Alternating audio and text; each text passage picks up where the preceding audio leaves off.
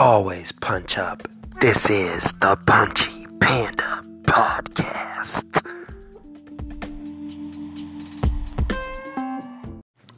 Thank you for joining me. My name is Mark Keith. Keep good, keep on Twitter, and you are now listening to the Punchy Panda Podcast. Again, thank you so much for listening. Today we're going to be going over UFC 232 from the Jon Jones main event angle.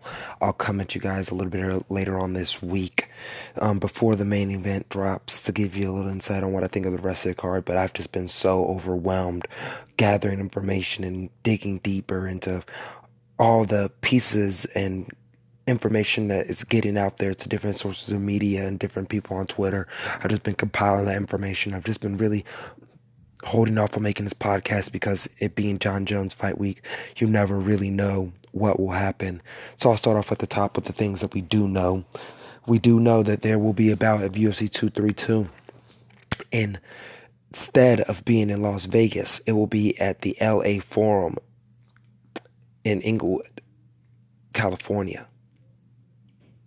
That's right. The event was moved due to the Nevada State Athletic Commission not authorizing a license to Jon Jones due to 60 or so odd picograms of a long-term metabolite in his system stemming from a test in early September. The Nevada State Athletic Commission wanted to gather and meet to determine if they wanted to grant Jon Jones a license. Of course, they do it being the holiday season. There was no time for that meeting to happen. So, since Andy Foster and the California Athletic Commission had already reviewed Jon Jones' case, they had already licensed him earlier on in the week prior. It seemed that they would give him a license. There were caveats to this license, but it was announced from Dana White and Jeff Novitzky that USADA believes that Jon Jones had no intentional wrongdoing, served his suspension, and there was no new ingestion. So Dana White, in his own words, said the fight had to happen. Now, just based on the facts that we know about the event, I'm going to separate things that we want to talk about, the drug. We're going to separate things that are overarching. We're just going to talk about the event that's actually happening on Saturday in California. Just for reference, California, the event, and the T-Mobile event arena are about 4 hours apart.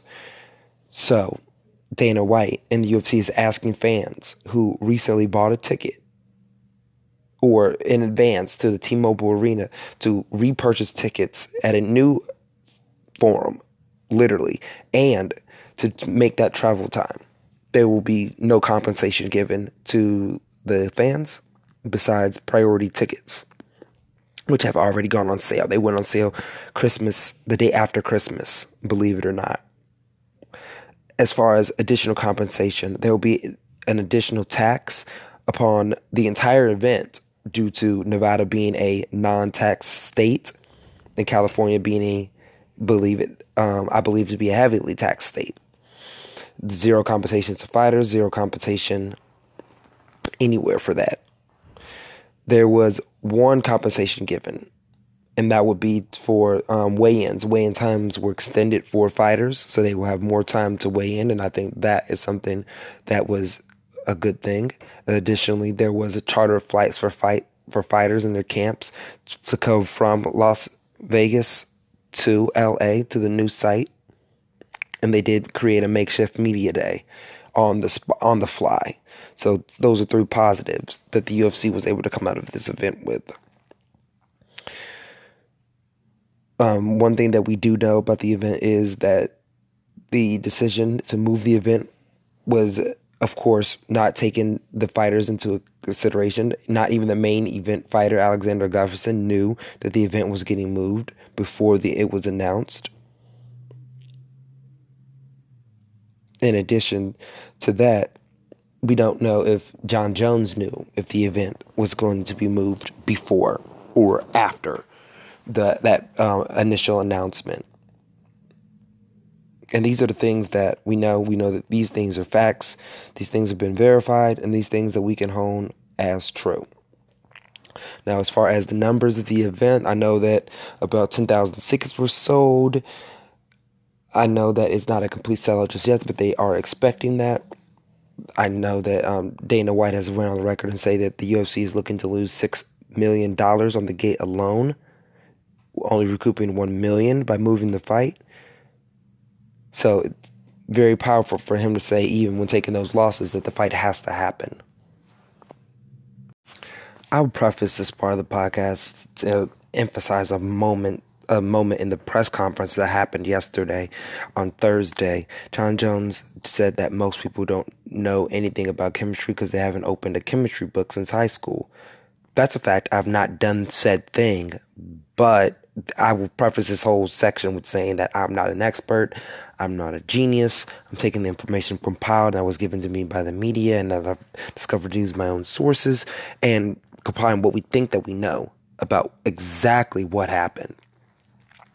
So we believe that, first off, let's kick off the topic with the dysfunctional breakdown between athletic commissions. It seems that there's a miscommunication between California, USADA, and Nevada. Seems that USADA and California are on the same page, and since the governing body in Nevada is not on the same page, the event had to be moved. This is something that normally doesn't happen. A good point that Luke Thomas of MMAfighting.com pointed out, that unilaterally, if you're suspended or unable to get a license in one state, the next state honors that said suspension. That's why, and how suspensions work. All the governing bodies of MMA are all separate by state. So that is something that stands out to me as something that's unprecedented. But we don't know this. All we know is that he wasn't able to get a license at this time in Nevada. We don't know if Nevada disagreed. All we know is they had time to make a meeting. No one knows what a pictogram or a pictogram is. No one, except for the experts, at which, to my knowledge, I've not seen anyone come out online being an expert of this field, stamping their name on this claim. Jeff Novitzky is citing studies of previous scholars, but no scholar that's currently actively working on this has come out to support the claims the UFC is making. And I feel like that is something else that is a bit alarming, that's a bit strange. Another thing that I feel is not a bit strange, but I do know that, and it's not being reported, that Jon Jones actually tested positive twice in September and August for these micro traces of the long-term metabolites. Spell check me on Twitter on that word. They don't know the time span. They don't know the lifespan. Jon Jones is saying it could be in his system for anywhere from 7 years. Chael Sonnen on the weigh-in show said it could be in your system for life. But we don't know why. We know why the USADA doesn't report.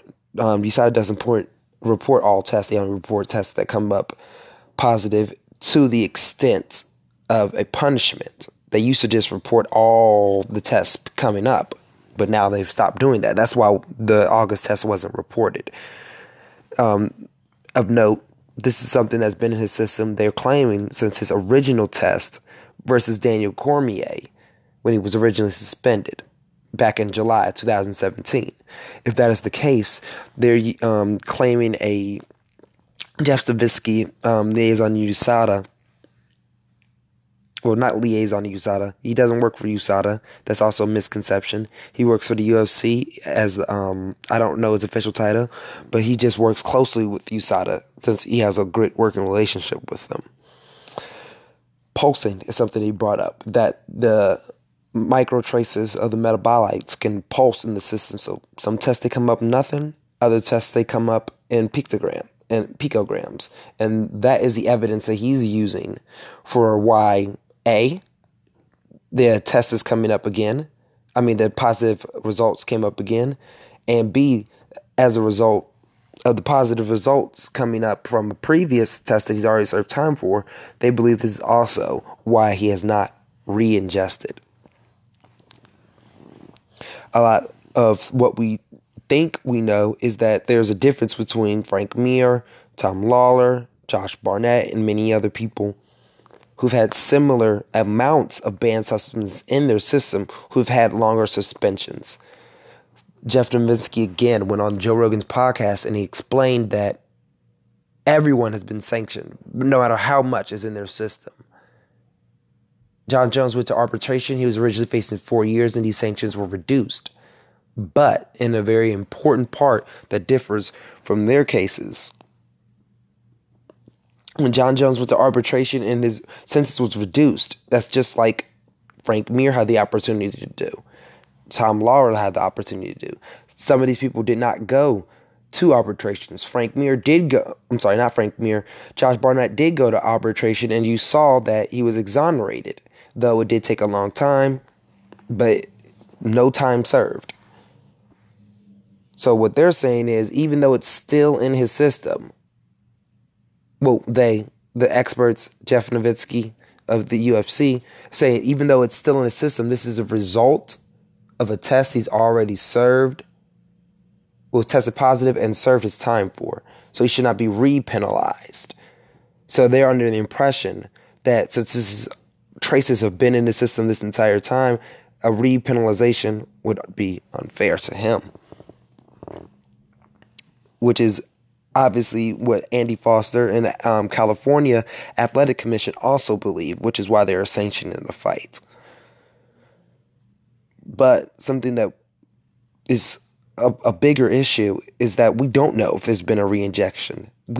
I'm not a scientist. No one in the MMA community is a scientist, and no scientists have gone on record. So to just make claims like that without actual evidence, and I went to school for psychology, so I understand studies and using studies to back up what you say, but that's not evidence to support your claims. Well, those are evidence to support your claims, but that doesn't make your claim true.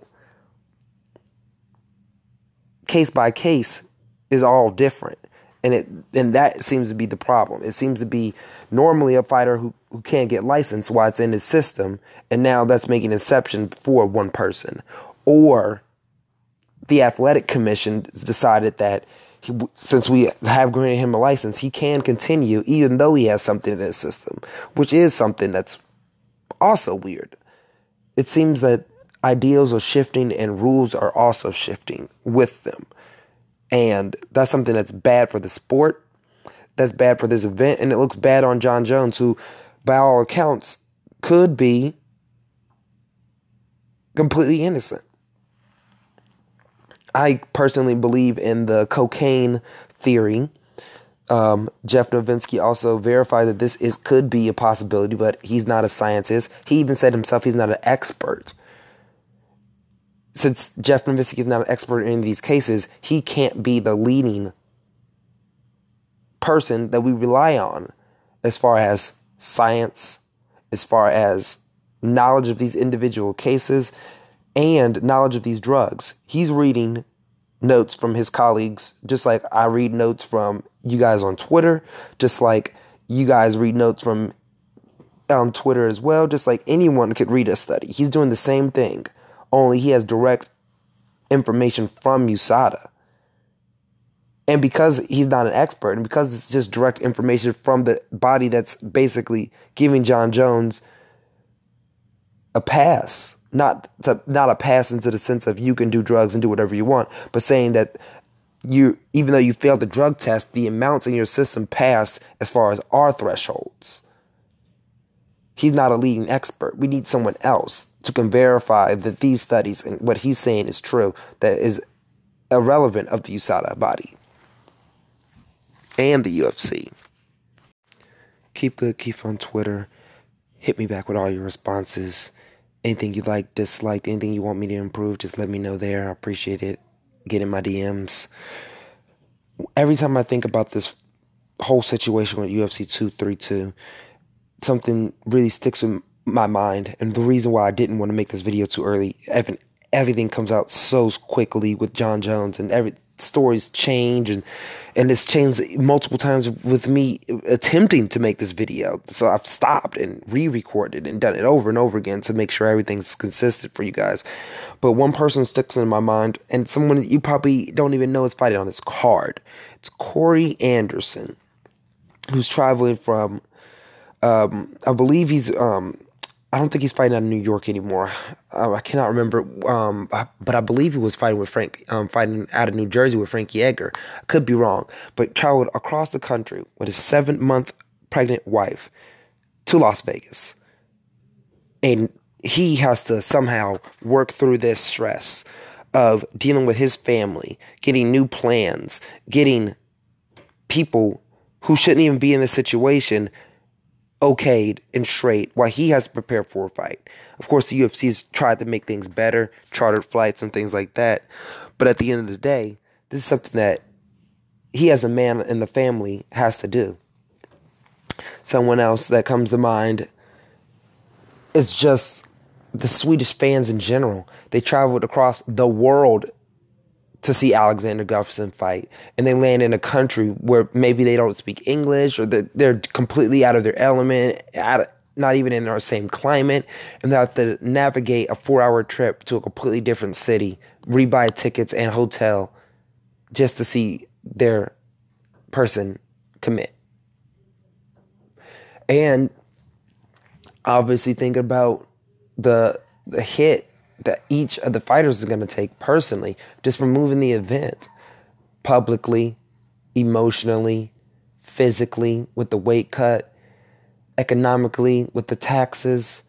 And it just circles over 2 things: fans, family, and of course, fights and fighters. These things are important, but it seems that the UFC slacks on these things a lot. The notion of the UFC fighters and brass being a family has long since been an illusion, and the veil has been wiped away very swiftly. And I feel like starting in 2016 and definitely 2017, but coming into 2019, it is abruptly clear that the promotion will move on without its fighters, and the promotion will move in a way where it will only generate money. With that said, something has to be done to mitigate this. This is a big, big issue. The UFC needs its fighters. The fighters need representation that's going to push them and propel themselves forward. I won't say anything on the podcast about specific managers, but there has to be some way where fighters can come together collectively so where things like this won't happen. For instance, and can't think of any other sport if their main event, let's say the Super Bowl, if the event needed to be moved, I'm guarantee you that the players would know about that before that decision was made. That is only done through collective bargaining. That's only done through some type of unionization or working with the promotion directly. I don't know what the answer is, but I do know that if things can't continue to go on, I heard mumblings. Can't remember the fighter who fights this weekend, but was just like, hey, if none of us get on the flight, there'll be no event. We don't have to uproot our families. We don't have to make these such drastic changes. But someone's going to have to take a pay cut. Someone's going to have to make it so the rest of the fighters can see that there is a future. It wasn't the sacrifice of Leslie Smith. It wasn't this event, obviously. So I just don't know what it will be. It's not the sale of the UFC. It's not the incoming TV deal that the UFC just signed. I don't know what it possibly could be.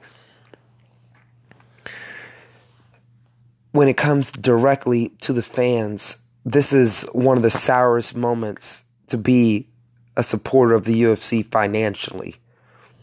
This is something that, like I said, no other franchise that I can even think of, I'm not even talking about sports, I'm talking about entertainment, period, would do to their fans. And it's drastic. It's very drastic. It's very, very demeaning to them. And at the end of the day, it's costing everybody a pretty penny. But it's costing the fans trust is something that you can't buy. You can't buy trust from your fans. And now, what it is, as Dana White said. You can't get it back. I know personally, I won't be traveling across country for any UFC event ever. That's personally. I'll never do it. Luckily, I live in a place where UFC's events happen frequently, so I don't have to really worry about that per se. But I can watch MMA on a local level. I can watch MMA free on DAZN or other platforms. This pay-per-view is just something that just should not be supported. They are banking, literally and figuratively, their chips on pay-per-view here. So if the people buy, nothing will be done differently.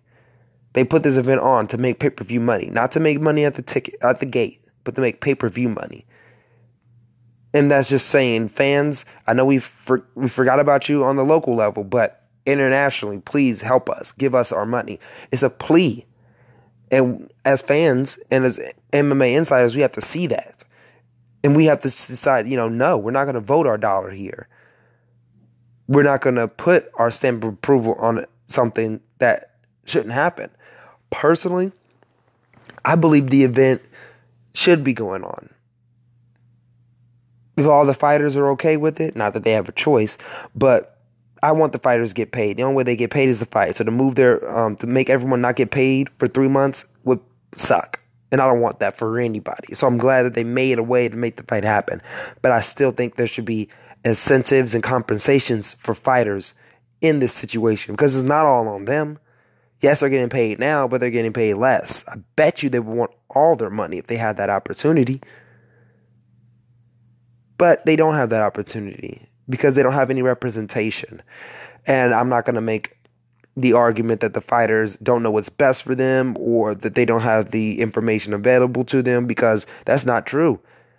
Last year was the year of the MMA unionization and organization springing up. There was 3 different ones. They know that collectives are being made. There's been a UFC class action lawsuit going on for several years. They know actions are being made, but you have to be the ones that collect and come together to make something new happen for the UFC.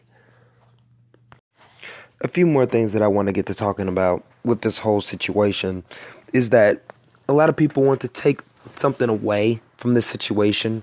They want to have takeaways. They want to have lessons to be learned. And I believe that that information is actually going to come out after the fact, once we have, like Nevada did, get some little more information in depth. Just taking time to review all this stuff and not making on the spot haste decisions. We'll be able to get a lot of clarity in this. And I don't think it's a mess. I believe it's just a rushed decision in general. That's my overarching take over the event being moved without the fighters' consent and without the fans.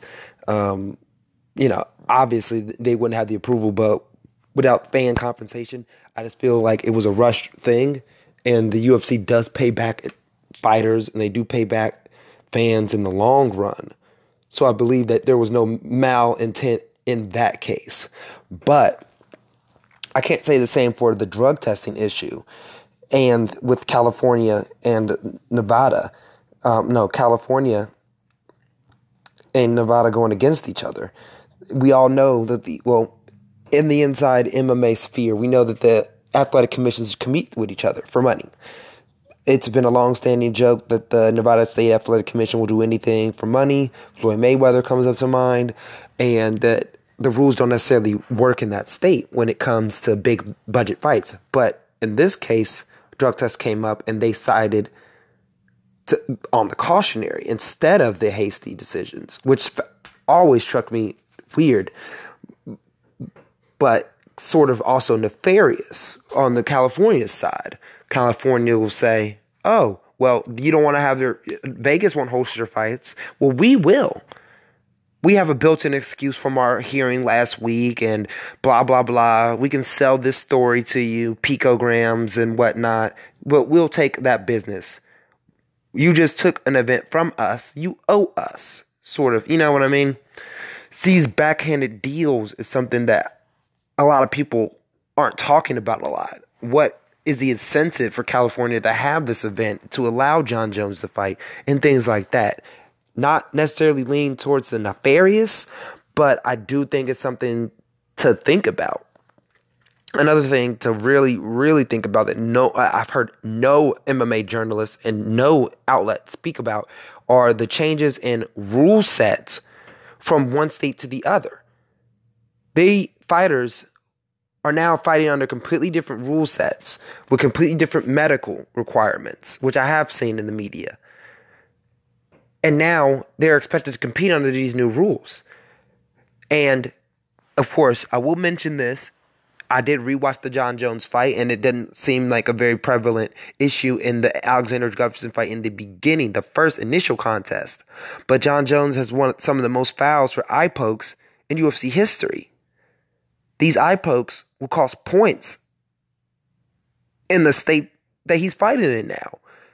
He will no longer be able to be warned. They will immediately take a point. And when that happens, you have to now change your whole game plan. A new piece of information is on your mind. Not saying that Jon Jones is a dirty fighter. Of course he isn't. But at the end of the day, that is a narrative in 90% of Jones's fights. And everyone else. We've always had these weird controversies with its illegal knees. And now all the fighters have to deal with that again. Moving from state to state. On a whim, by the way. I know it doesn't seem to be that big of a deal to a lot, but as somebody who competed in high school wrestling, I'm not a Olympian or anything, but changes to the rules and changes to the environment matter. And I hope that it doesn't affect any of the fights. I hope we don't have a knee situation where, if we were in Nevada, it would have been illegal. You know what I mean? Those type of situations. Also, this notion of favoritism for Jon Jones that keeps popping up. And I'm going to go back to talking about Mir and a lot of those other guys who've had positive cases with USADA. We want everything to be across the board fair. We want everything to be even, no matter who's the participant and what the substance is. But with these drug cases, they are taken case by case with USADA. They don't look at Frank Mir's case and determine, Frank Mir's a bad guy, so we give him less sentence. Or more sentence. Josh Barnett, he popped before, so he has to get the maximum sentence. So if this is the case, why now does USADA come out and say that the amount that Jon Jones took was insufficient to performance enhancing, and that we believe that he didn't re-ingest anything? Belief and facts and proof are completely different things.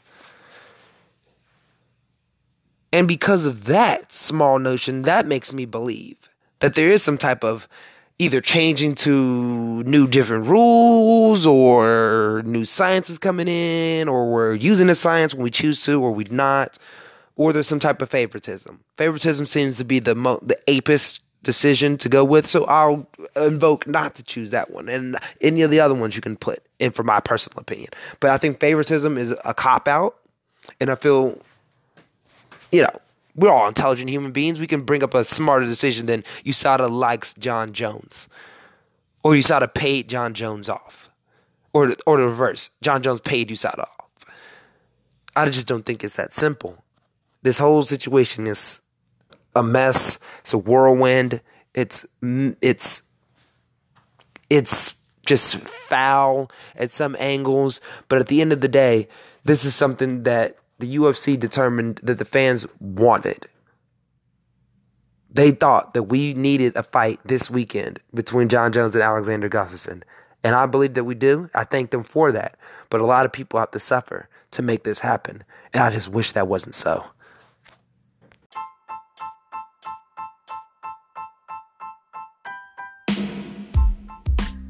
Keep good, keep on Twitter. Thank you so much for listening to the Punchy Panda podcast, all about UFC 2. 3, 2, fallout and moving and drama and picograms and pictograms. One thing I did want to put in this wrap up is that there's been a lot of collateral damage from this event, and the media should not be one of them. We can't take our frustration out on the media not getting our questions answered, and we can't take our frustration out on the media who are asking the tough questions. It's not their fault that Jon Jones has traced I have to read it off of my notes, micro traces of long-term metabolites in his system, and it's no one's fault that the UFC moved the card. It's not the media's fault. They're doing their job, and that includes to the fighters. A lot of fighters have been professional, and I appreciate that, and thank you so much for it. Again, thank you so much for listening to the Punchy Panda podcast. You're getting another one tomorrow, so listen up. Don't worry about it. It's coming from all angles. The rest of the card, New Year's Eve, Floyd Mayweather's not fighting for these U.S. fans. Sorry. But seriously, hit me up. Keep good. Keep on Twitter. Thank you so much for listening to the Punchy Panda podcast. Punch up.